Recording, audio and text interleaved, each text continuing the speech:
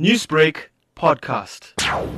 We have noticed that there has been increased of volumes of traffic coming through the toll, that is incoming through Marion Hill Toll Plaza. And we have noticed that the beaches, the public places, the volumes of people have increased. And generally we noticed that the traffic has increased as well. Considering the easing on alcohol restrictions during Level 1, has alcohol been a contributing factor to any arrests made thus far? I can confirm that alcohol is one of the main contributing factors. Some of the public places over this weekend, we have to police, example, the Blue Lagoon area, where we have seen alcohol abuse. And we have to put in measures and closures in place and screen drivers and search vehicles from going into the public place, because there is no alcohol allowed in public places, and that includes the beach.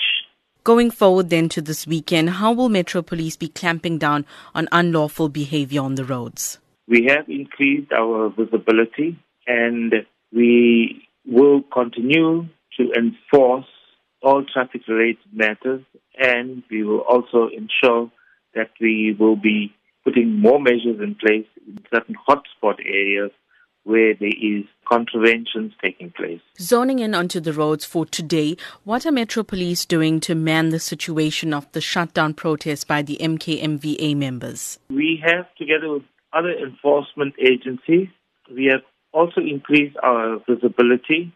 And from last night, we have increased our visibility in all the hotspot areas, together with SAPS, RTI, and also private security. So all roads are being monitored currently, and we will continue to monitor and give feedback to a joint operation center that we have set up. Your advice then to motorists who are travelling on the roads this morning, but their routes may be disrupted by this shutdown protest? Please be vigilant and avoid an area. If you hear that an area has been or a road has been blocked off, use an alternate route immediately. Do not approach or go into a situation. Newsbreak, Lotus FM, powered by SABC News.